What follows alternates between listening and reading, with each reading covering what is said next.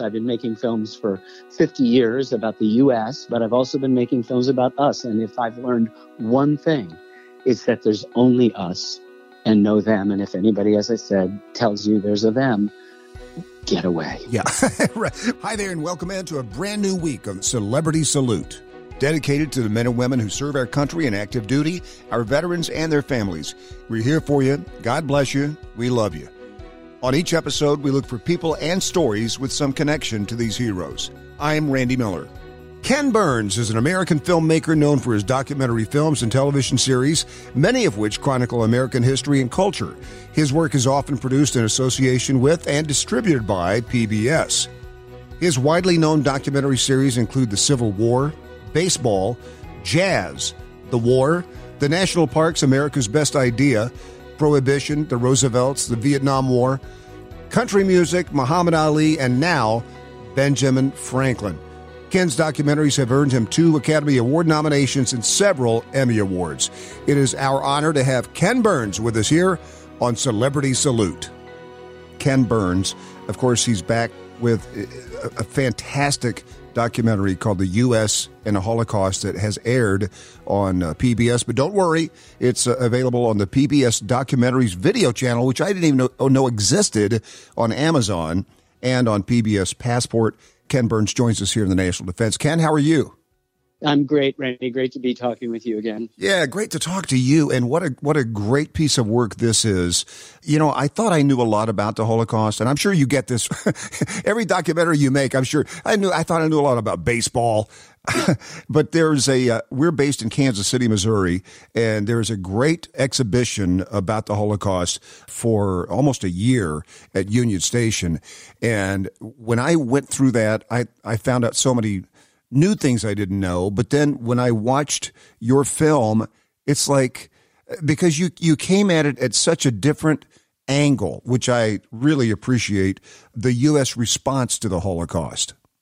Yeah. So it's always been the convenient for Americans who are an ocean and a continent away to say we didn't really know what was happening until we liberated the concentration camps. And it's just not true. There were 3,000 articles in 1933 alone, the first year of Hitler's reign, before Jews were being killed. They were just being discriminated against, about that discrimination. And so we knew everything, and we still did not want to save people. We didn't want to relax the pernicious immigration law that had been passed in the previous decade in 1924, the Johnson-Reed Act that set impossibly low quotas for those countries that had large Jewish populations in Eastern and Central Europe, in Southern Europe as well. And so, we were not responsible for the Holocaust at all.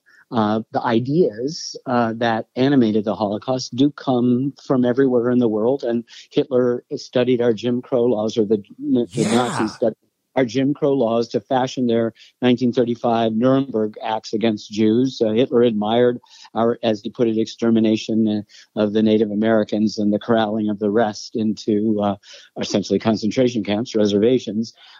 He applauded the Johnson-Reed Act to make America, more pure.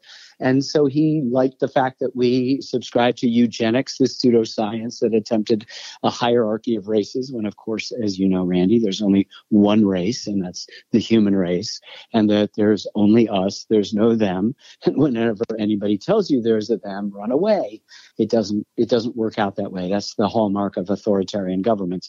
And nothing could be more authoritarian, of course, than the brutal crimes that the Nazis inflicted upon their own people, and particularly the Jews. And Absolutely. It's a story we have to tell, and we have to understand the way in which, though we did take in more than any other sovereign nation, we could have taken in, 5 or 10 times as many people, even within the confines of these restrictive immigration laws, and we didn't. We slow walked it. We made it difficult. Anne Frank's father, who had position and money and connections in the United States, was a well-to-do businessman, could not get his family. And what would it be? Just think of the counterfactual. Right. If Anne was here. Most people's introduction to the Holocaust, particularly our school children, is through her diary. And so, her father had spent most of the 1930s trying to get out. He got out of Frankfurt right away, understood what was going on, and went to Amsterdam and was trying to get out nevertheless, because he realized that German aspirations would eventually overrun the Low Countries, including Holland, the Netherlands. And so, it's a painful story that we begin our film with, and people going, "What's Anne Frank got to do? Why'd you put that?" That's such a cliche. And what we learned, and you'll be happy to know that I had no idea either. All of us. This is a huge learning curve. We're not telling you in our films what we already know. We're sharing with you our process of discovery. Yeah. And this is a complicated story, and it's also filled with many heroic acts. You'll be so proud of the number of Americans who risk their life to get other people out. There's some beauty in the midst of the horror, or as one of the survivors in our film says, the nadir of civilization. Right. And Ken, that was the startling thing at the beginning of your film for me, that Hitler kind of looked at America as laying the blueprint for the Holocaust. And it was like, what? Because Ken, I don't want to hear that about our country. I don't want to believe that about our country. I would withdraw the word blueprint. He was inspired by ideas which all authoritarians are, of making the other of somebody, in this case, people who had no country until 1948, after the Holocaust took place, and who could easily be blamed for things. And the Jews, because they were international, brought in ideas of internationalism, introduced the world to democracy, introduced the ideas of capitalism and also communism and socialism. And so they become easy scapegoats. And of course, they worship differently than us. Sure. Even though, we share the Old Testament in common with those people who are Christian. I mean, it's so complicated. But I think the important thing is that when we feebly protested to the Germans about the treatment of the Jews, they'd look at us, as the historian Peter Hayes in our film reminds us, and just say, Mississippi. You tell us that we're treating Jews as inferior people. Look what you're doing in the American South with your Jim Crow laws, which we've studied and applied. Our laws against the Jews are and they're less strict than your Jim Crow laws, which is true. We defined anyone with a single drop, and now I'm quoting, of Negro blood as being black. They had a much less rigorous thing. They had a category of Jews and almost Jews, and then two mongrel states before you got to the mongrels. So you could be 1/8 Jew and you'd be considered an Aryan. Wow. So but in the United States, if you're 1/8 black, oh my goodness. Sure. You know what I mean? Depending on whether you passed or wanted to pass, it's pernicious. So these are ideas that exist in the world, and as we know, exist today. The authoritarian playbook is in full swing everywhere in the world. Right. Anti-Semitism is on the rise everywhere in the world. Racism and anti-immigrant sentiment is aroused everywhere in the world. And you realize, Thomas Jefferson warns us in the Declaration, that people tend to suffer tyrannies, while these evils are sufferable. And so he's implying that democracies take a little bit of work. They're messy and they're not perfect. And the promises of the trains running on time that authoritarians make come with unacceptable consequences that we have to participate at every level of our government to discern fact from fiction, to not be in our own echo chamber or bubble, and to resist the idea, most important, of othering people. That is to say that there's us and that there's some other people who are bad. Because it's all us. I've been making films for 50 years about the U.S., but I've also been making films about us. And if I've learned one thing, it's that there's only us and no them. And if anybody, as I said, tells you there's a them, get away. Yeah.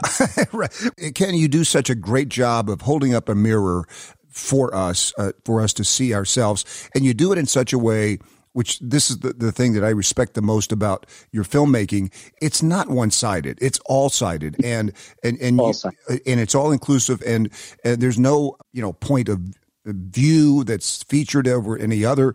And I just wonder when something comes out like this, especially sensitive about U.S. and the Holocaust, do you find yourself defending any kind of point of view that people might take away from this?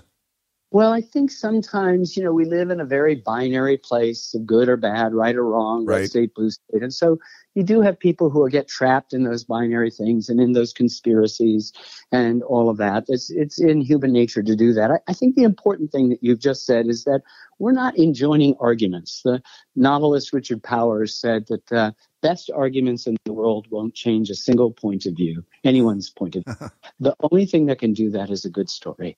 So we try to tell good stories that just have a complex set of views and perspectives that allow divergent things to coexist. And at the same time, there are some facts. There are some known facts. And so for the people who deny the Holocaust or, I just say you're like the Flat Earth Society, right? Right. Right. Exactly. Good luck with that. 2 + 2 = 4, buddy. Speaking of good stories, you've got a new book, right? Our America. Yeah, what it is, the still photograph has been the DNA of our work from the very, very beginning, even films that have access to lots of footage as this one. And so I've wanted over the last several years to make a book that celebrates the history of the United States and the ability of a single image to convey complex information. And so I've got a photographic book. It's like a photography book with, it begins with the first photograph ever taken in the United States in 1839, a self-portrait by the photographer Robert Cornelius, and goes more or less to the present. Just one picture per page with a minimal caption, like Gettysburg, 1863. Oh, and then in the back material, you can find a thumbnail of each of those photographs and a description and a story behind it, right? So you'll find yourself first looking at them as you would going through a gallery and then going back to read, if you will, the extended captions and thumbing back and forth. And I'm very excited about this. It's coming out the 1st of November, published by Alfred Knopf. It'll be in all bookstores. They're already taking pre-orders at Amazon and every other place you order books online. And it's very, very exciting for us. And I think makes a really great Christmas present for anybody curious. Absolutely. Oh man, it's called Our America. And it's by Ken Burns. And Ken, you're so good at breaking down complex things that we can't seem to understand. When is your documentary about the Kardashians coming out? Well, this is proving to be more difficult, Randy, than I thought. Even though my name begins with a K. Yeah, right. It's going to take a few more years to figure this editing out. Ken, thanks so much for the time, man. It's always great to talk to you. My pleasure, Randy. Take care. You've been listening to Celebrity Salute. Celebrity Salute is produced by Brainstorm Media and distributed by National Defense Network, with host Randy Miller and executive produced by Nate Herron. Be sure to visit us at nationaldefensenetwork.com. This podcast is available on Apple Podcasts, Spotify, Google, or wherever you get your podcasts. You can also say, Alexa, play the National Defense Network podcast.